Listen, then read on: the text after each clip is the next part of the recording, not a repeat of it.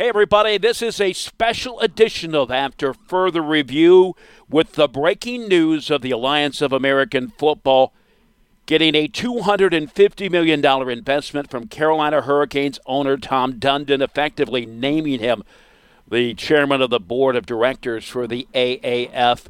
With us now, Paul Reitz. He is the founder and owner of Our Sports Central, the organization that hosts and sponsors this program.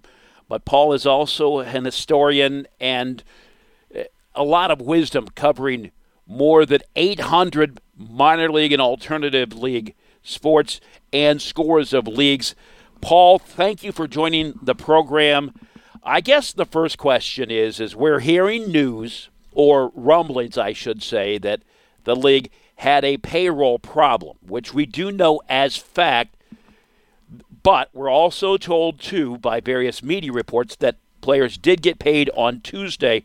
And according to an Orlando Sentinel report that just came out today, Charlie Ebersol said they did have the money. It was just a glitch in the payroll system. So are these things that we should be concerned about? I don't think anymore. With the news of a $250 million investment by the Carolina Hurricanes owner, that should take care of whatever financing problems the AAF may have been having. That's a pretty substantial sum of money. Now, Charlie Ebersol said in that same Orlando Sentinel article, he said, quote, "We are a startup. Startups raise money in pieces. There's Series A, Series B, Series C, etc." This is an exact quote. "After the success of the first week, we had a number of investors come to us and offer all kinds of different investments.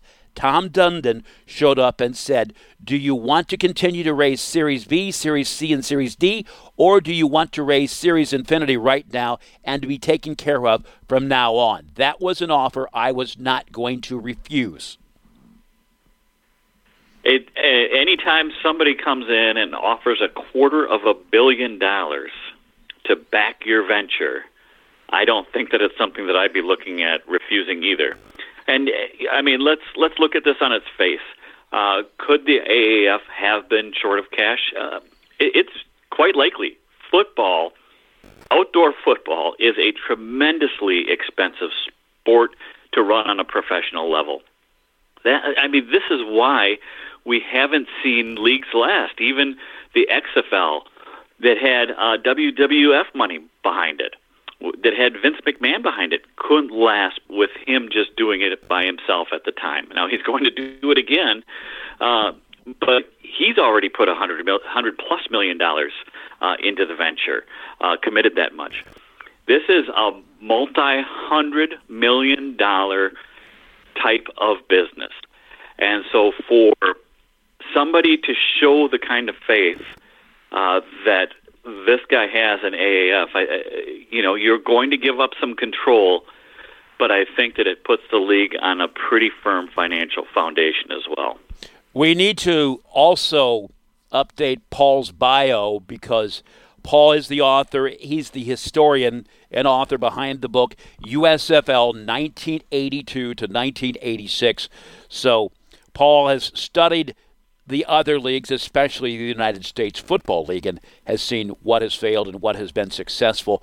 I do also want to add there was a quote in that same Orlando Sentinel article that came out today from Mike Bianchi that said, quote from Charlie Ebersol, "How people interpret the relationship, parentheses, with Dundon, on parentheses, how quickly it came together is their business. If I was going to describe to you my dream investor, I would have told you a 47-year-old football fan who has a professional sports ownership experience and is self-made, a man who went from zero to billions of dollars completely on his own work. That describes Tom Dundon." So to hear Charlie Ebersol, or Ebersol, apologies however his name is pronounced, it seems like a dream situation. And I guess we can only go on what they're telling us. In this day and age of conspiracies, there's any number of angles that you can take from it. But, Paul, what would you take from it?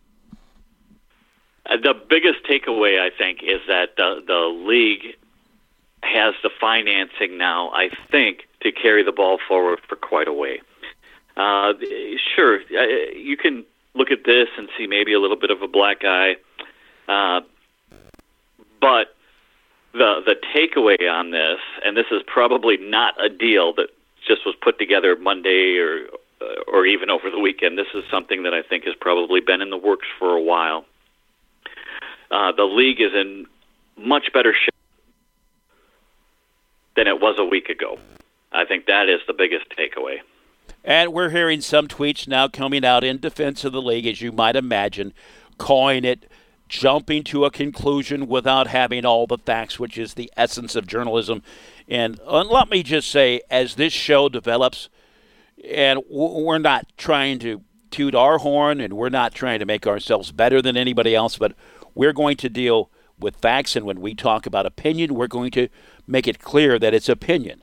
And we just want to stand on the side of, we're not necessarily pro the league, we're not anti the league, we are just telling the story as we see it. Yeah, that's right. That's right. These things will unfold one way or the other, regardless of cheerleaders on either the for or against sideline. This is a tough business. Nobody else has been able to make it work. We've seen the NFL even try it with the World League and NFL Europe, and they couldn't make it work. They were losing tons of money. I think the AAF has done some things really well. I think that they've brought a level of engagement maybe that we haven't seen before. They've been able to strike some broadcast partnerships that have given the league a lot of visibility. So certainly some positive things going. Not really surprising without a central backer from the start that, financing was a piece that they were going to have to put together a little bit as they went along. We don't know exactly where the league was financially before this commitment. There seems to be a little bit of conflicting information there. But what we do know is that $250 million has now been made available to them. Obviously, this is not going to be a one-year thing. So the league is in much better shape today than it was a week ago. I would imagine, and this is just common sense, that a league in turmoil, and I'm trying to play devil's advocate as I look at this, a league in turmoil doesn't really appeal to a businessman to the tune of pouring out $250 million. Yeah, and the league certainly hadn't given any indications of being in turmoil. Everything that they have done, at least that we've been able to see from the outside, has been done well and has been done professionally. Paul, how much do you think that it costs the league to run for a year? Any ballpark figure? I'd be surprised if it was much shy of $80 million, especially for this first year. That's a pretty good chunk of change. So with $250 million, there's going to be some staying power, and it gives the league a chance to expand to some other things that were perhaps critical needs, because there was some discussion in some published reports that Ebersol had mentioned that there were some basic infrastructure things. Just because it's a startup, you can't do everything at once. Yes, and I think you've even seen that with maybe the website a little bit, and how stats have been kind of slowly unfurled on the site, and different features have been opened up. There's a lot that goes into this before they even start. And so there's no surprise that it kind of develops a little bit as it goes along. I think that we've seen a lot of positives from the league. I think that we're going to see improved play as the season wears on. We've already seen really good play in a number of areas, and that's only going to get better. And I think now that the league is on a firmer financial foundation, it really has a chance to grow. We talked with a league vice president early after the first week of play, and it wasn't for broadcast, and it was just a casual discussion with one of the league VPs, who said that it wasn't a matter of not having the stats. It was a question of being able to put them out attractively we wanted to make sure they were right because, this is the first time that you've played games. You want to make sure that they're right. And, of course, as he said that, they were up the very next day.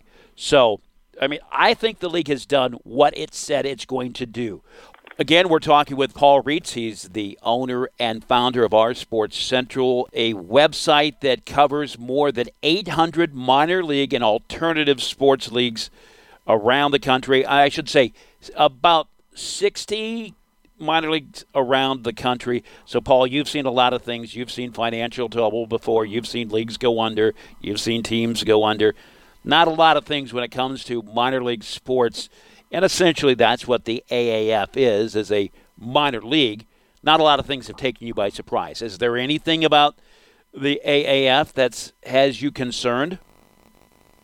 There weren't any indications of problems before today.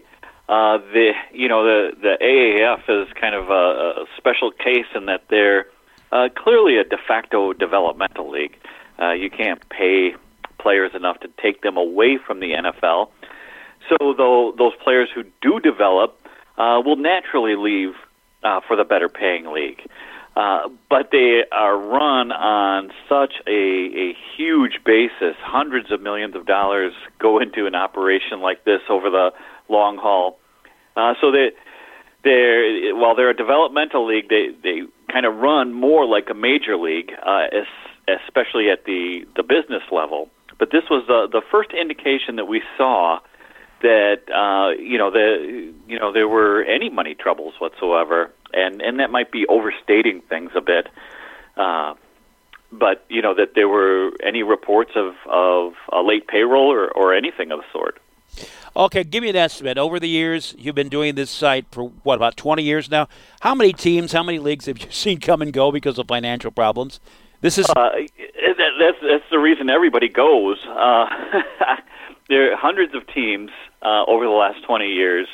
You look at the changes that have taken place in minor league hockey, leagues that are no longer in existence.